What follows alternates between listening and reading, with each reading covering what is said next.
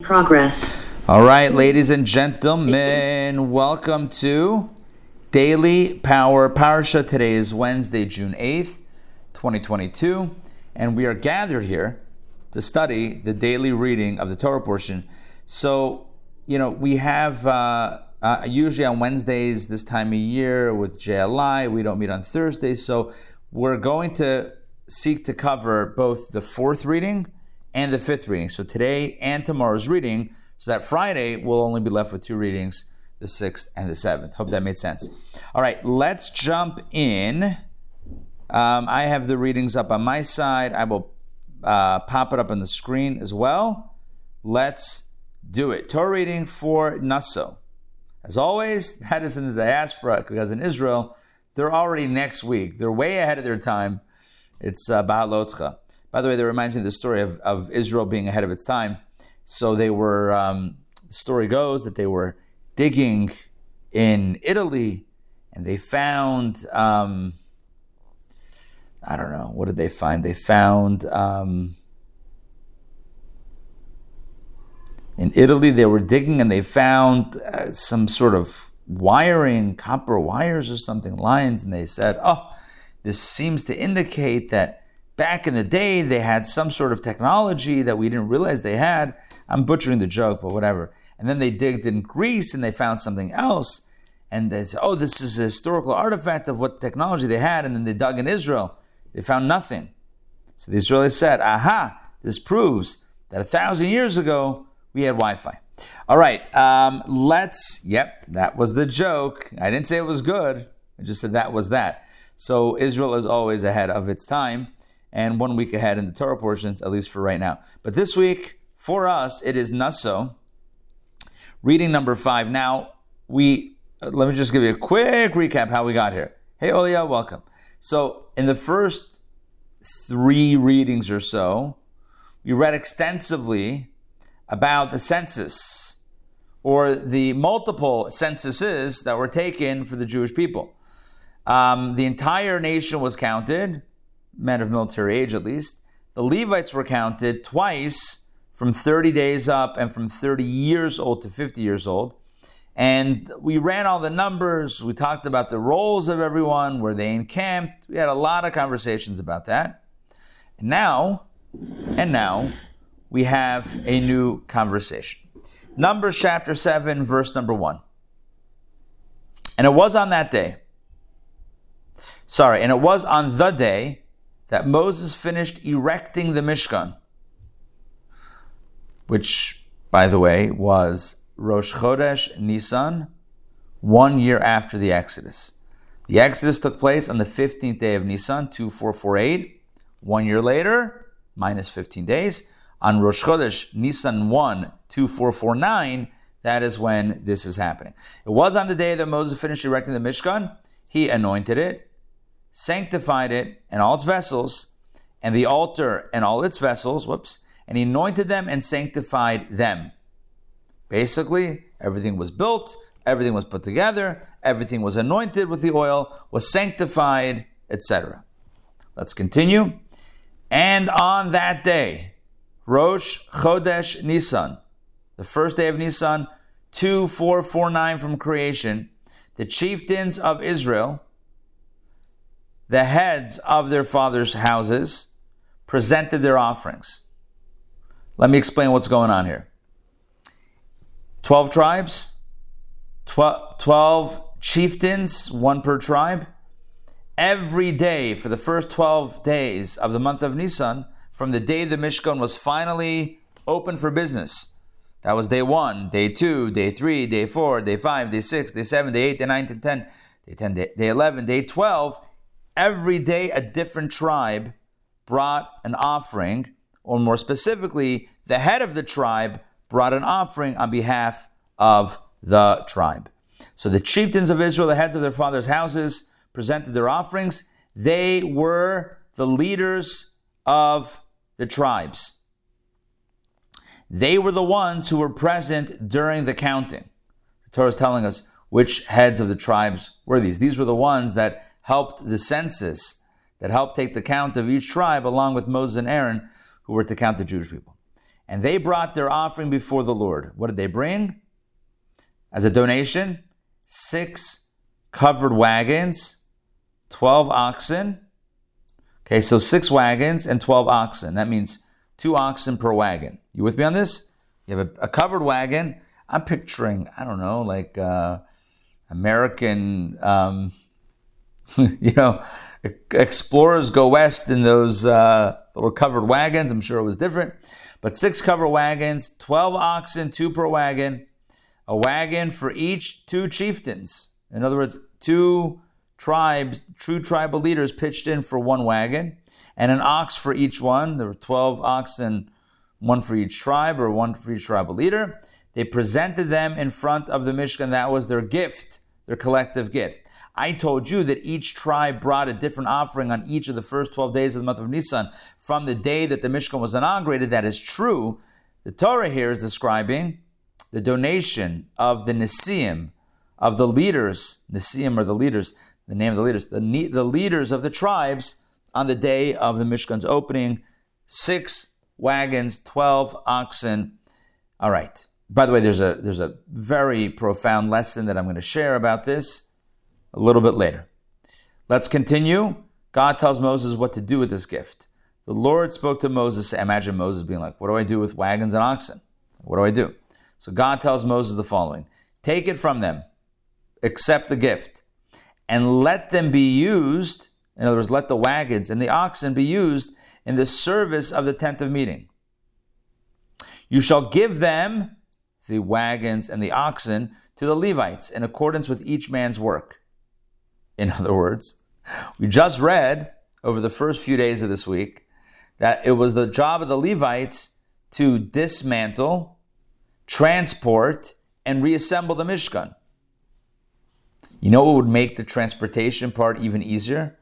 Imagine you're schlepping a Mishkan, schlepping a portable sanctuary throughout the desert in the hot sun. You know what would make it really easy? Wagons pulled by oxen. There you go. There's a company in New York called, what is it called? Mazel Tov Movers? I think it's called Mazel Tov Movers. Anyway, this would be, Mishkan, Oxen, and Wagon, LLC. They transported the Mishkan. So these were given to the Levites. So Moses, that's what God tells Moses. So Moses, verse 6, Moses took the wagons and the cattle, the oxen, and gave them to the Levites. There were 3 Levite families. What do they each get? Here we go. He breaks it down. The Torah gives us the details. He gave 2 wagons and 4 oxen to the sons of Gershon, according to their work. Just so you know, Gershon, they transported the curtains and the tapestries of the Mishkan. The coverings and the curtains and the screens, right? All the fabric was carried by Gershon, or not even carried. Turns out they used 2 wagons and 4 oxen to transport all that stuff. Let's continue. And he gave 4 wagons and 8 oxen to the sons of Merari, according to their work, under the direction of Itamar, the son of Aaron, the priest. What did Merari do? Why did they need 4 wagons? That's a lot of wagons and oxen. If you recall, they were the ones that transported the actual hardware of the Mishkan, i.e. the frame, the beams, the sockets, the pillars, the rods, the heavy stuff, heavy wood and silver and gold. That's what they carried. So it was helpful to have 4 wagons and 8 oxen to do that. By the way, 2 wagons and 4 oxen to Gershon, 4 wagons and 8 oxen to Merari. How many wagons does that leave? 2 plus 4 is 6. How many wagons were left? Zilch. How many oxen were left? Nada. Nothing was left. But there's one more family, Kahat. So the Torah says, but to the sons of Kahat, he did not give. They didn't get any wagons or any oxen. Why? For incumbent upon them was the work involving the holy objects, which they were to carry on their shoulders. They had to physically transport their items on their shoulders. What was their job? Their job was to carry and to transport the vessels of the Mishkan, the Ark of the Covenant, the holy menorah, the two mizbeachs, the 2 altars, the showbread table. They were to carry the actual holy objects of the Mishkan on their shoulders. If you recall, when we studied the book of Exodus, in describing these vessels, they all had poles. Remember the Torah says, insert poles into them? Why poles? To carry it on their shoulders. So even though they got a donation of wagons, not for you guys, sorry, you guys are manual labor. You guys are manually lifting these items through the wilderness. You don't get the wagons and the oxen. Who got it? Gershon, the family that was carrying the curtains, and Merari, the ones who were carrying the actual beams and sockets. They got the wagons. They had the opportunity to not schlep all on their shoulders the whole way, but Kahat, they had to. By the way, a quick lesson in life: some things you can delegate, some things you got to do yourself.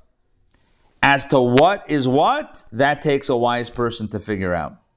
No, I don't mean that you should do everything yourself because there's value in your signature on it. That seems like a little bit overkill, right? We don't want to start doing everything ourselves to the point that we're not able to be useful. But I will tell you, along these lines, I'm just thinking about this right now. The Rebbe stood every Sunday in later years and gave out dollars and blessings. The Rebbe opened every letter himself.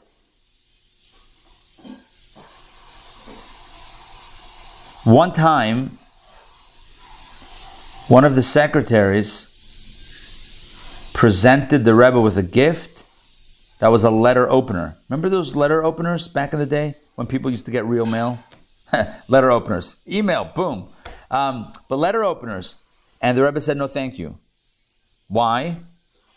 The Rebbe got more mail than the President of the United States. Just so I don't know who's sending mail to the President, but apparently it's a lot. It's a way of measuring a lot of volume of mail. The Rebbe did not use a letter opener. Why? He said because the woman who writes the letter about a pressing matter, and her tears, right? Her tears. She's crying, and her tears are mixed in to the to seal the envelope. You can't feel that. You can't sense that with a letter opener.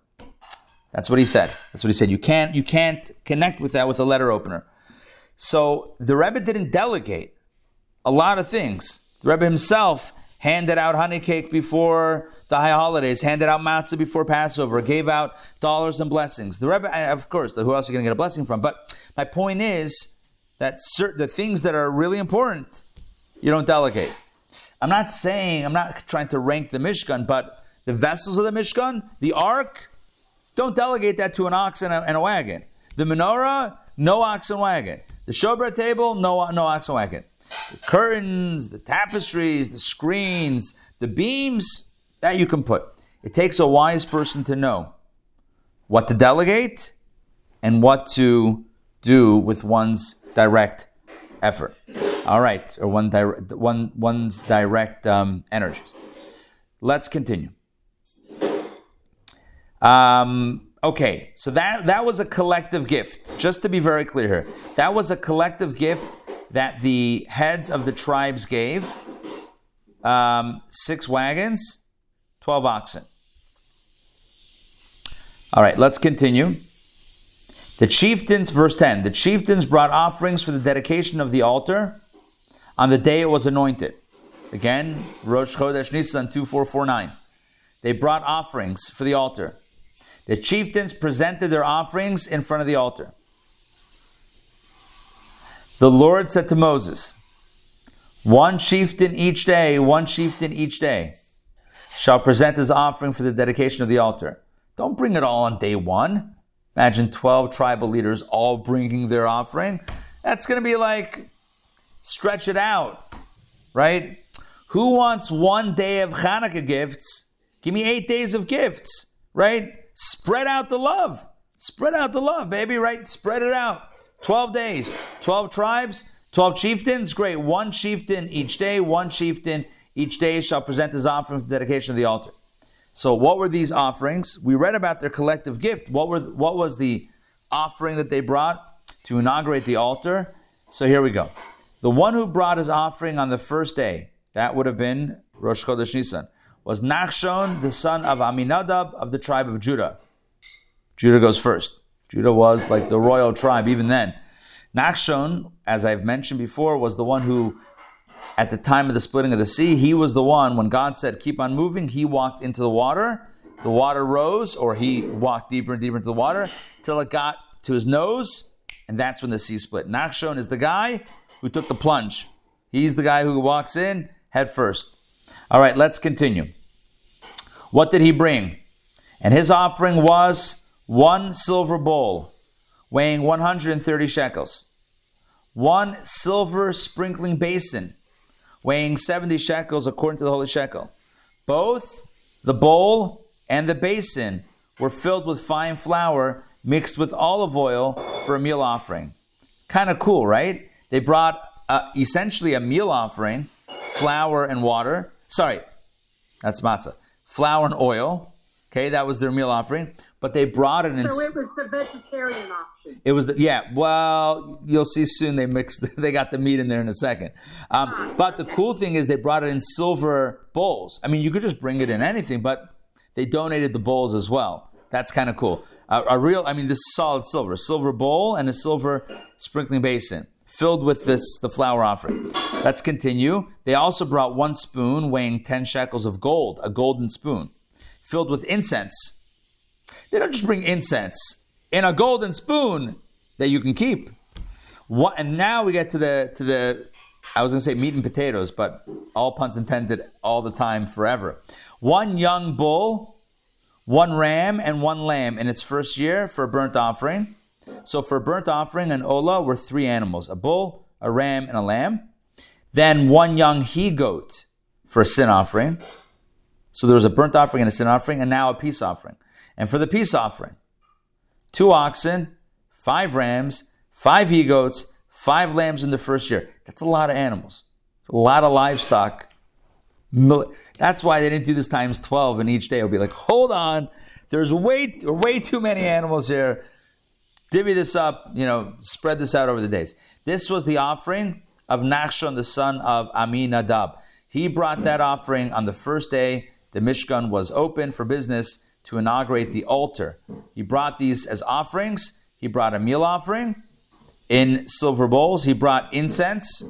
So the meal offering is brought on the altar. The incense is burnt on the altar. And of course, the burnt offering, sin offering, and peace offerings were also brought on the altar. Just as a reminder, what's the difference between a burnt offering, a sin offering, and a peace offering? They had different roles. A burnt offering is straight up a donation to God. Somebody wants to give a gift to God. The whole thing is burnt on the altar. No one eats from it. It's a gift completely consumed by the altar for God. Sin offering is, as the name indicates, for indiscretion. Not intentional sin, but inadvertent sin, which everyone is guilty of, because shigia is miyavin. Who knows the mistakes that we make? We all make mistakes, even when we have best of intentions. And a peace offering was an animal that was eaten. It was brought as an offering. Some went on the altar. Some was eaten by the Kohen, and some by the person who brought it. Peace meaning everyone enjoyed from it. So it brought, I'm not going to say everyone had a piece of it. It's a different piece, right? But everyone had a place or had some of it, and thus it brought peace to all 3 parties involved. All right, that was all day 1. On the second day, we could sing a song on the second day of Nisan, Nisan ben Suar. No, I didn't say that. The second day, it was Nathaniel, the son of Tzuar, the chieftain of Issachar, brought his offering. And by the way, spoiler alert, just so you know, they all brought the exact same thing. But the Torah mentions it every single time. All 12 days. And you'll see. Buckle up. It's about to happen. Nathanael, he brought his offering of, you guessed it, 1 silver bowl weighing 130 shekels, 1 silver sprinkling basin weighing 70 shekels. It was in season at Anthropology. According to the holy shekel, both filled with fine flour mixed with olive oil for meal offering. I was kidding, for anybody wondering if that was serious. No.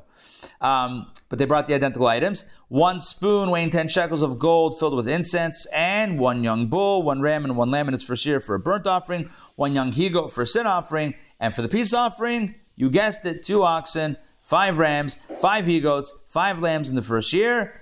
This was the offering of Nathanael, the son of Tzuar.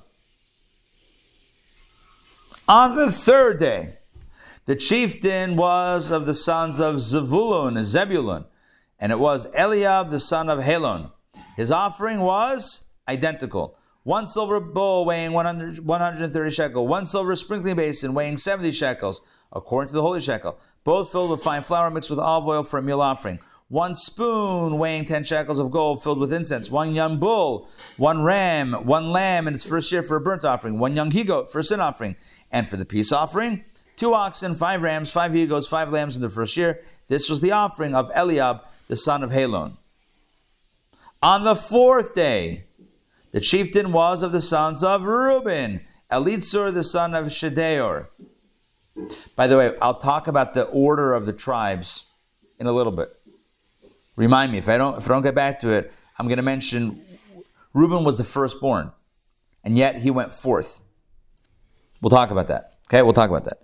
So, fourth day was from Reuven, Elitzur, the son of Shedeor. His offering was 1 silver bowl weighing 130 shekels, 1 silver sprinkling basin weighing 70 shekels, according to the holy shekel, both filled with fine flour mixed with olive oil for a meal offering. 1 spoon weighing 10 shekels of gold filled with incense, 1 young bull, 1 ram and 1 lamb in its first year for a burnt offering, 1 young he-goat for a sin offering and for the peace offering, 2 oxen, 5 rams, 5 he-goats, 5 lambs in their first year. This was the offering of Elitzur, the son of Shedeor. Guys ready for more? It's going to sound the same. On the fifth day, the chieftain was of the sons of Shimon, the second son of Jacob. Shelumiel, the son of Tzuri Shaddai. His offering was 1 silver bowl weighing 130 shekels, 1 silver sprinkling basin weighing 70 shekels, according to the holy shekel, both filled with fine flour mixed with olive oil for a meal offering. 1 spoon weighing 10 shekels of gold filled with incense, 1 young bull, 1 ram and 1 lamb in its first year for a burnt offering, 1 young he-goat for a sin offering and for the peace offering, 2 oxen, 5 rams, 5 he-goats, 5 lambs in their first year. And this was the offering of Shelumiel, the son of Tzuri Shaddai. That takes us to the end of the reading. I have a question that you also may have. What are we doing? What? Why not just say, first day, Nachshon, the son of Aminadav, he brought his offering, this is what he did. Ditto, ditto, ditto, ditto, ditto. Just let's wrap this thing up. Just say and thus did all the tribes for the first 12 days. I could come up with a sentence or two to knock this dialogue out. Now, especially if you consider that the Torah is so precise with language. If you study the Talmud, you realize that you learn laws from an extra word, sometimes even an extra letter, because of the precision of Torah. And yet here it seems that the Torah is wasting dozens of verses to essentially repeat the same thing 12 times. It makes no sense. Anybody want to offer a solution to this question? Every tribe has equal value. Good. Every tribe has equal value. And I think names are important, so I think it had importance to know the names of the members of each of the tribes who indeed brought the gifts. Good. Okay, good. So I'll share with you the Rebbe's insight, which is similar. The Rebbe says, I would say it's similar, but it's also one other idea. Not only is each individual worthy of being mentioned, and not only are they all equal, but each one, even though they brought the identical items, each one did it with their own flavor. Each one did it with their own energy. And therefore, the Torah repeats it 12 times to tell us that although on the surface it looks like they did the exact same thing, it wasn't the same experience. Each day, that person, on behalf of their tribe, had a different experience because people are different. And this is a lesson, for example, for prayer. We're all reading the same words from the Siddur. But you look in a synagogue, and that person, you and I, we're not having the same experience. We might be saying the same words. We might be looking at the same ideas. But because we're individuals and we come with our own, stories. So every experience is unique. In essence, really, by expending dozens, and it's probably 5 verses for each tribe or so, times 11, 55, by like 50 plus verses, by expending all those verses on this seemingly repetition, the Torah is actually pointing out or telling us the opposite. It's not a repetition. It's not a repetition. If it was just a repetition, we wouldn't have to say it. It's not a repetition. Why? Because each experience was unique. And it reminds us that we can do the same mitzvah as the other person. We could say the same prayers, study the same Torah, but we are to have a unique individual experience. God wants us to bring our personality into the mix. So we shouldn't feel like, what does it matter? One of my favorite stories, speaking of the Rebbe and letters, I'm sure I've told this story before many times. I love this story. It was right before my bar mitzvah. And one of my teachers in Pittsburgh shared the following story that happened to him when he was turning bar mitzvah. Story in a story. Okay? He said that he had, and I did the same thing.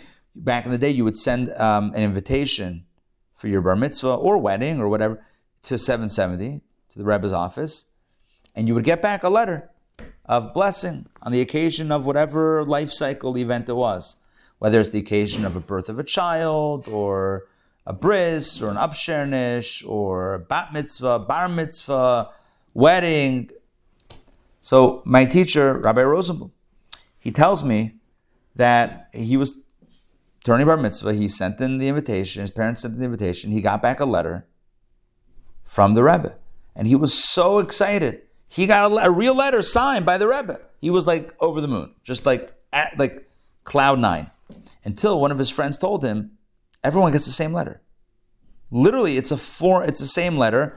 The secretaries just change the date, the name, and there's a signature. The Rebbe signs it. Yes, it's authentic, but it's the same letter.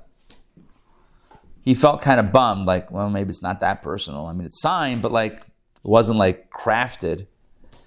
Anyway, a little while later, he goes by the Rebbe, still before his bar mitzvah.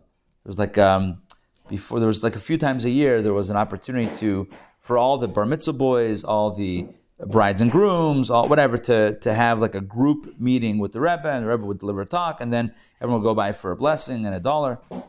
He goes by, the Rebbe looks at him. The Rebbe gives $1 to everybody. It's quick. The line moved quick.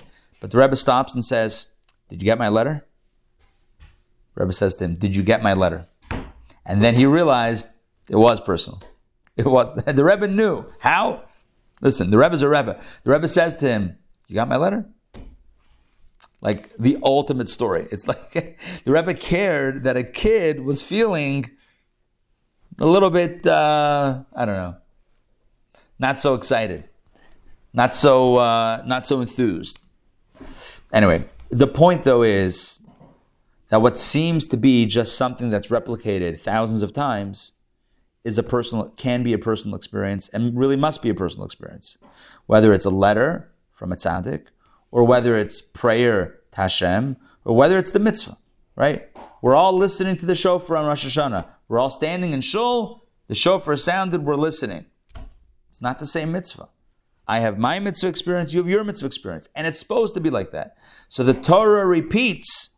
We haven't even done all 12, by the way, because the reading cuts it in the middle. We're going to continue, by the way, and go through the next reading. But we see again and again and again. Why? Because they were different experiences. Different experiences. All right, back inside. Let's actually continue the readings into reading 6. And then I want to go back to Rashi's and have a few other insights to share from how we started. All right, on the 6th day, we're now almost halfway through.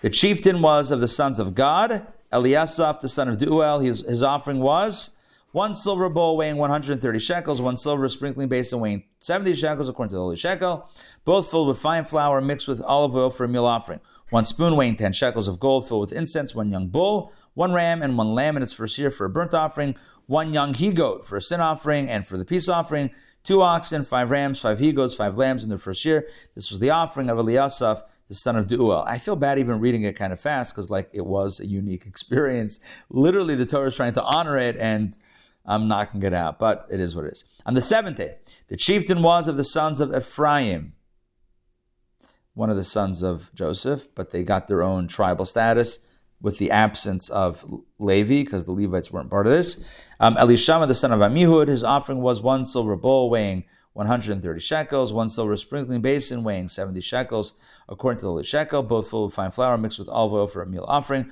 1 spoon weighing 10 shekels of gold, filled with incense, 1 young bull, 1 ram, 1 lamb in its first year for a burnt offering, 1 young he-goat for a sin offering, and for the peace offering, 2 oxen, 5 rams, 5 he-goats, 5 lambs in their first year. This was the offering of Elishama, the son of Amihud. On the 8th day, the chieftain was of the sons of Menashe, the other son of Joseph, Gamliel, the son of Pedatzur. His offering was 1 silver bowl weighing 130 shekels, 1 silver sprinkling basin weighing 70 shekels, according to the shekel, both full of fine flour mixed with olive oil for a meal offering, 1 spoon weighing 10 shekels of gold, filled with incense, 1 young bull, 1 ram, and 1 lamb in its first year for a burnt offering, 1 young he-goat for a sin offering, and for the peace offering, 2 oxen, 5 rams, 5 he-goats, 5 lambs in the first year. This was the offering of Gamliel, the son of Pedatzur. On the 9th day, the chieftain was of the sons of Benjamin, Abidan, the son of Gidoni. His offering was 1 silver bowl weighing 130 shekels, 1 silver sprinkling basin weighing 70 shekels, according to the holy shekel, both full of fine flour mixed with olive oil for a meal offering, 1 spoon weighing 10 shekels of gold filled with incense, 1 young bull, 1 ram, 1 lamb in its first year for a burnt offering, 1 young he-goat for a sin offering, and for the peace offering, 2 oxen, 5 rams, 5 he-goats, 5 lambs in the first year. This was the offering of Abidan, the son of Gidoni. On the 10th day, the chieftain was of the sons of Dan, Achiezer, the son of Amishadai. His offering was 1 silver bowl weighing 130 shekels, 1 silver sprinkling basin weighing 70 shekels, according to the shekel, both filled with fine flour mixed with olive oil for a meal offering, 1 spoon weighing 10 shekels of gold filled with incense, 1 young bull, 1 ram, 1 lamb in its first year for a burnt offering, 1 young he-goat for a sin offering, and for the peace offering, 2 oxen and 5 rams, 5 he-goats, 5 lambs in the first year. This was the offering of Achiezer, the son of Amishadai. On the 11th day, we're getting close, the chieftain was the son of Asher, Pagiel, the son of Achron. His offering was 1 silver bowl weighing 130 shekels, 1 silver sprinkling basin weighing 70 shekels, according to the holy shekel, both filled with fine flour mixed with olive oil for a meal offering, 1 spoon weighing 10 shekels of gold filled with incense, 1 young bull, 1 ram, 1 lamb in its first year for a burnt offering, 1 young he-goat for a sin offering, and for the peace offering, 2 oxen, 5 rams, 5 he-goats, 5 lambs in the first year. This was the offering of Pagiel, the son of Achron. On the 12th day, this is it.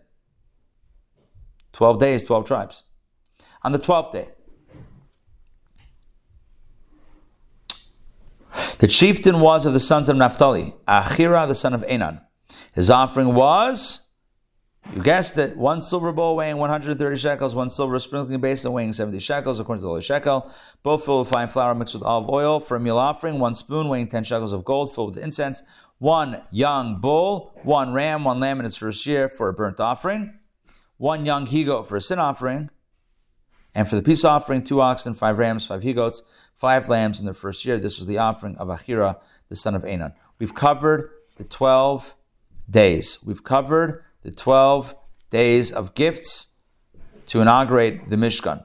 What we've seen today is that upon the occasion of opening day of the tabernacle, upon the occasion, they brought a gift together and separately. The together gift, the wagons and the oxen. The separate gifts were really offerings. For the altar each day, one tribe brought an offering. Let's go back to the beginning of reading number 5. Let's take a look at some Rashis. All right, let's take a look at Rashis. On the day of the Mishkan, let me try this again. And it was that on the day that Moses finished, the word in Hebrew for finish is kalos. On the day the Mishkan was erected, the Israelites were like a bride, kala. In Hebrew, bride is kala, and the Hebrew word for finish is kalot, which is Rashi says there's a linguistic kind of wink that on the day that the Mishkan was finished, it was like we were like a bride entering the chuppah, the nuptial canopy. It's kind of romantic. All right, let's continue. Moses finished. Why Moses? Rashi asks, Betzalel, Eliav, and the wise-hearted men assembled the Mishkan. There's so many people that were on the team. Yet Scripture credits Moses with it. Why? Because he utterly devoted himself to it, overseeing that the design of each article conformed with what he was shown on Mount Sinai to instruct the craftsman, and he did not err in any design. In other words, yes, there were others that built it and others that really put a lot of effort into creating it, but Moses took the responsibility to make sure it got done right. Similarly, we find that with David, King David, since he devoted himself to the building of the temple, as it says, O Lord, remember for David all of his affliction that he swore to the Lord. Therefore, the temple was called by his name, as it says, see your house, David. The house is called the house of David, even though David didn't finish building it, his son did, Solomon. Yet it's called by his name because of the dedication that he had to make sure it got done. On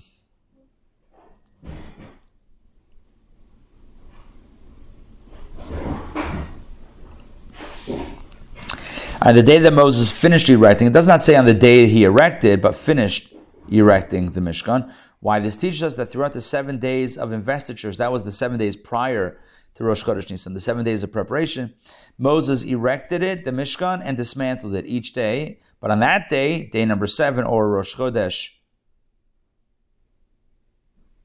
sorry, that was not the 7th day, it was the 8th day. On that day, the first day of the month of Nisan, he erected it, but did not dismantle it. He put it up, and didn't take it down.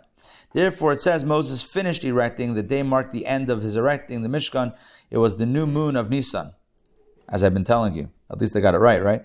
It was Rosh Chodesh Nisan on that second day. On the second day, the red cow was burned. On the third day, they sprinkled the first sprinkling. And on the 7th day, the Levites were shaved, as the Torah required. The leaders of the tribes brought these offerings. Rashi says, who were these leaders? Listen to this, very cool. They were the officers appointed over them in Egypt. Remember when the Egyptians had Jewish taskmasters to make sure that the Jews fulfilled their quota, but they put Jews in charge of other Jews? Sadly, this would repeat itself in history. We saw even in as recent as the Holocaust, World War II, where Jews were appointed to oversee other Jews and put in essentially an impossible position. These officers were beaten on account of them. As it says in Exodus, the officers of the children of Israel were beaten. And these officers, who had the impossible job of overseeing the work of their fellow Jews, and the Egyptians holding them to task if they didn't like anything that was done, these became the leaders of the tribes. They were present during the counting. They stood with Moses and Aaron when they counted the Israelites. As it says, with you, Moses and Aaron, there shall be a man for each tribe. And they brought the offering, they brought as a gift 6 covered wagons and 12 oxen. They presented them in front of the Mishkan. What does that mean? Rashi says, for Moses did not accept them from their hands until he was instructed to do so by the omnipresent, by Hashem, by God. Moses was a little reluctant to take the wagons and the oxen. Rabbi Nathan says, why did the chieftains see fit to be first to contribute here, whereas concerning the work of the Mishkan, they were not the first to contribute, but the last? When it came to donating the supplies for the Mishkan, let me just explain. They went last. And here, as soon as the Mishkan opened for business, they were the first ones to bring an offering. Oh, we got spoons and bowls and animals. Why did they run to the head of the line? Here we go. Rashi says, however, the chieftain said as follows. When it came to the donation of supplies, let the people contribute what they can, and then we will complement whatever's missing. We'll fill in the rest. But when they saw that the people had supplied everything, as it says, the work was sufficient for them, they said, what is left for us to do now? So they brought the shoham stones and the filling stones of the ephod, that's like the breastplate, and the choshen and the choshen. Therefore, in order to make amends, they were first to contribute. It's interesting, when you're a leader, should you push yourself to the front of the line, or should you wait in the back? So they thought to wait in the back of the line, but it wasn't right. They should have led by example. Their enthusiasm to donate for the Mishkan would have inspired others to donate. So when it came time to open the Mishkan for offerings, they were the ones to say, all right, the altar's open for business. We got some animals. We got some flour. We got some incense. They were the first in line because a leader leads from the front, not from the back. When it came to the donations of the raw materials to build the Mishkan, they went last, and that was not good. When it came to the opening of the Mishkan, they went first. Not that they're monopolizing altar time, but they were setting the tone to be excited about bringing God Almighty, a gift. All right.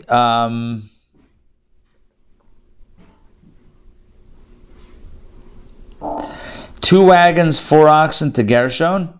Rashi says, according to their work, because the burden of the sons of Gershon was lighter, physically lighter and easier than that of the sons of Merari, who carried the planks, the pillars, and the sockets. Merari did the heavy schlepping. They had 4 wagons and 8. They got 2/3 of the wagons and oxen. Gershon wasn't so heavy. They got 2 wagons, 4 oxen. Rashi, regarding the sons of Kahat, the burden of the holy objects, such as the ark and table, was incumbent upon them physically. Therefore, they were to carry on their shoulders and not in wagons. They were not able to delegate the carrying to a wagon or an ox. Then they brought offerings for the dedication of the altar. Rashi says, after they had contributed the wagons and the oxen for carrying the Mishkan, they were inspired to contribute offerings for the altar to dedicate it. And once again, they presented their offerings in front of the altar. For Moses did not accept it from their hands until instructed to do so by the Almighty.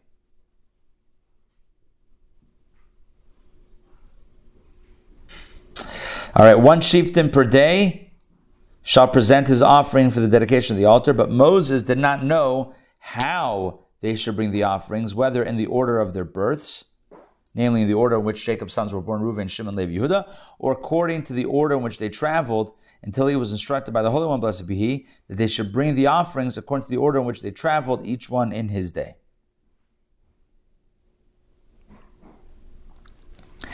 Okay.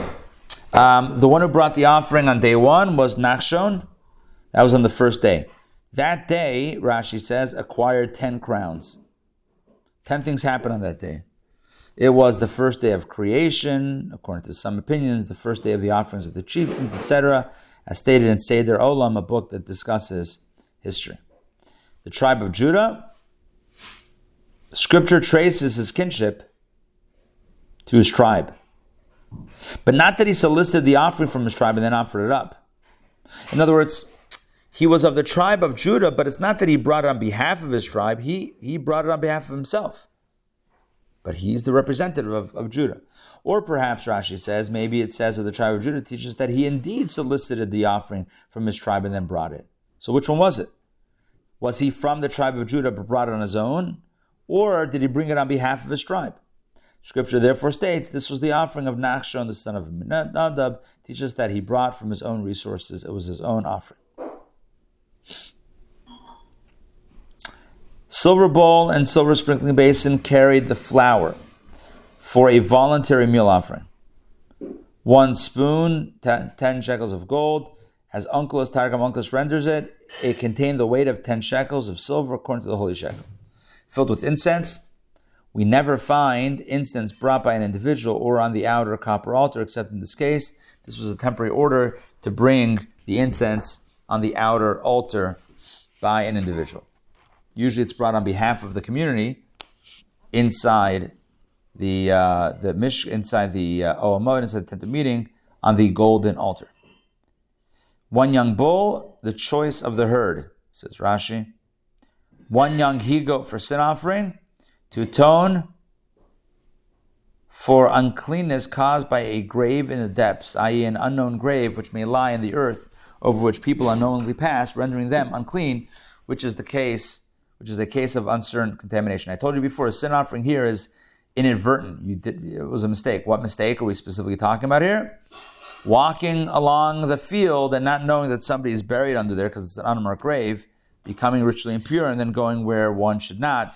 It's unintentional. You may not even ever find out about it, but there's some level of sin that needs to be fixed.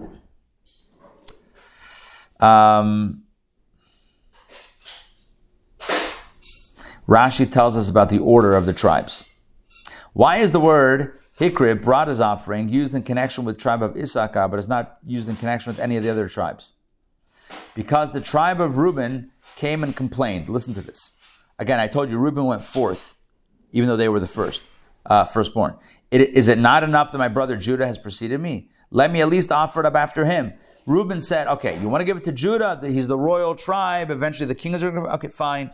Let Judah go first. But at least that should go second. Moses said to him, I was told by the Almighty that they should offer up in the order in which they travel according to their divisions.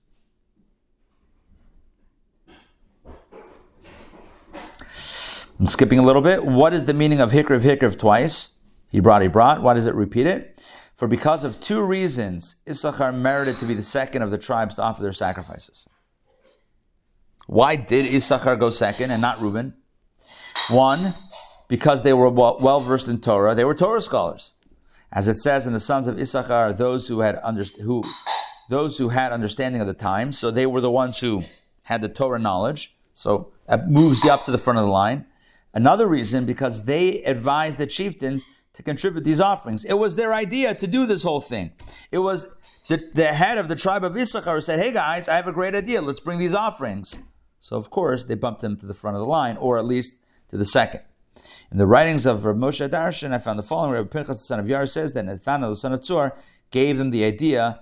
He is the one who gave them the idea, Nathanael ben Tzur, of the tribe of Issachar.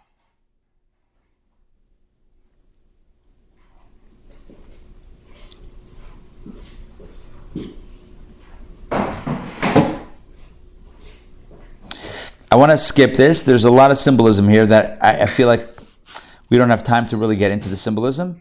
So hopefully maybe on Friday we'll get back to this. Rashi gets into Gematria. Very cool. You don't always find Gematria in Rashi. Rashi is usually the simple thing. He doesn't usually get into numerology. But if you look over here, Rashi is going to talk about the numerology of one silver bowl in Hebrew, 930. The years of Adam's life. You can talk about the sprinkling basin, 520, Noah, etc. Basically, just to give you a general understanding without getting to the specifics, every item that the heads of the tribes donated each of the 12 days, not just the flour and the animals, like the incense, but I mean like the hardware, like the bowls with their precise weight, silver, gold, whatever. It was a precise allusion to something in history. Adam, Noah, Abraham, some sort of, message of history, how we got to where we are. It's very cool. Everything's steeped with symbolism. I want to do justice to it, so let's pick that up on Friday. But I want to end off with a bit of another quick point on the order of the tribes. Who brought first? I'm not going to go through all of them, but the first 4 days or so, 3 or 4 days. It was Reuven. Sorry, it wasn't Reuven. It was Yehuda, who went first. Why? That tribe had become the leader of the tribes. In many ways. The Levites were the spiritual leaders, obviously, Kohanim, Leviim. But Judah, amongst the Israelites, Judah was the leader. If you recall, it was Judah himself, the original Judah, the son of Jacob, who was the one who gave the advice to sell Joseph as a slave, and the brothers listened to him. He was the one who gave the advice, stood up to Joseph when he didn't know he was Joseph to rescue his brother Benjamin. Judah was the one who took action. Judah was the one who would father, ultimately, King David, King Solomon, and Mashiach. Judah is the tribe of kings, of strength. So he goes first. He's the leader, he goes first. Then, as we read in Rashi, Issachar. Why? Number one, it was his idea. So he's like, hey, let's do this. All right. So you the idea giver, you give him credit, maybe not top billing, but at least second billing. But number two, because he studied Torah. And herein, once again, we find this idea that Torah is, number one, available to anybody and everybody, and Torah generates a tremendous merit. Why Zevulun? Why Zebulun? Why did they go third? So here's the answer, even though we didn't see it in Rashi. The answer is because Issachar and Zebulun, had a very tight connection. Those two brothers, Issachar, they were the scholars. Zebulun, they were the merchants. They had the boats, the ships. They were the seafaring merchants. The Talmud tells us that there was an arrangement specifically between those two tribes. Those guys went to work and those guys studied. They took the money from some of the profits of work and they supported Torah scholarship. They supported the institutions of Torah. That was the partnership.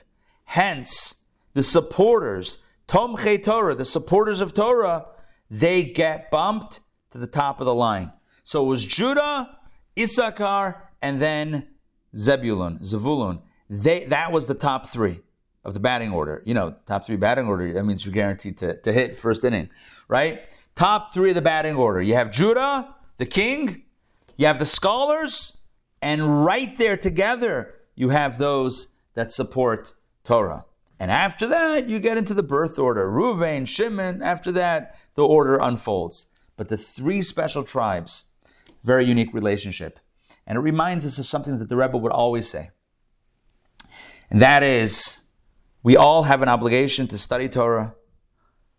We all have an obligation to support Torah. We all have an obligation to ensure that the legacy and continuity of Torah continue. And so, we're reminded here, as we read about something seemingly completely disconnected, we're reminded about the central role that Torah plays in our people and in our communities and in our hearts, souls, and lives. All right, so with that, we'll close it out for today. So again, just to conclude what we do today, we talked about the donations or the gifts of the tribal leaders. One more thing. I have to mention one more thing. They gave 6 wagons, 12 oxen, and then each day they gave a gift. But one more point. The Talmud discusses in great detail how the 6 wagons were used by the 2 families of the Levites to precisely all the curtains and the beams. And it was just enough. Hey guys. Hey, Sam. That's a surprise. Look at that. It's a party. By the way, Sam, you did a great job Saturday night. Great feedback. Great feedback from your talk. And that was just from me. No, really, you did a great job. Thank you.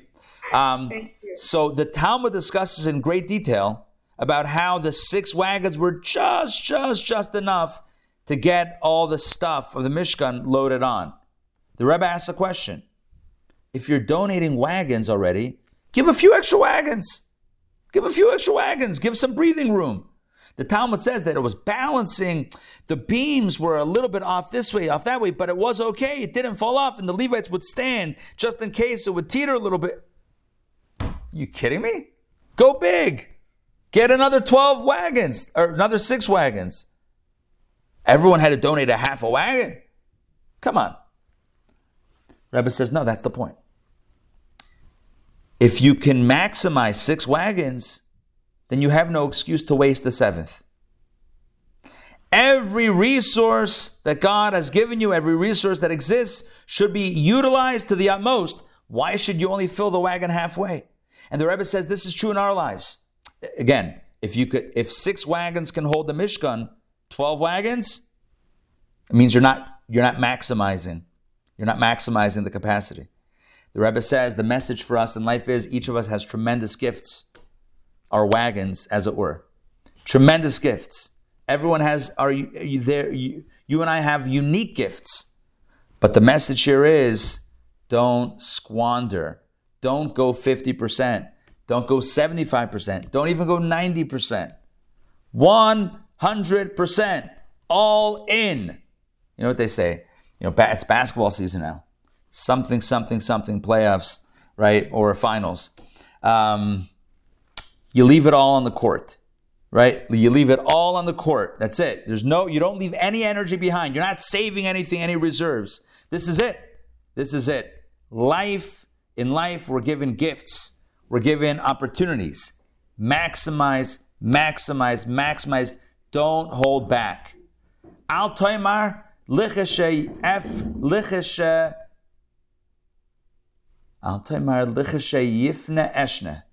Don't say, when I have extra time, then I'm going to learn. Shema leitipana. Maybe you'll never have that time. Maximize it right now. It's Pirkei Avos. It's not my Pirkei Avos, Ethics of Our Fathers. Don't push things off for later. Don't go 50%. Go all in, 100%. Hundo P, as Nassan says. Go all in and leave nothing on the court. That's the message for today. We all have gifts. We all have potential. We all have tremendous opportunities. Let's do it. Let's do it. All right. Thanks for joining me today for DPP. It's great to see you, Sam and Olia and Joy and Ray and Joy. It's great to see you all. Wonderful. One quick announcement. Tonight, 7:30. Don't miss it. We have a tremendous Torah studies class. It's all about the curious case of Benjamin. No, the curious case of Samuel the prophet. Very curious origin story. If you want to know what I'm talking about, well, there's only one way to find out. Tonight, 7:30, in person or on Zoom. Torah studies. Please join. All right, we'll see you all. Have a wonderful day. Lots of blessings. Take care, everybody.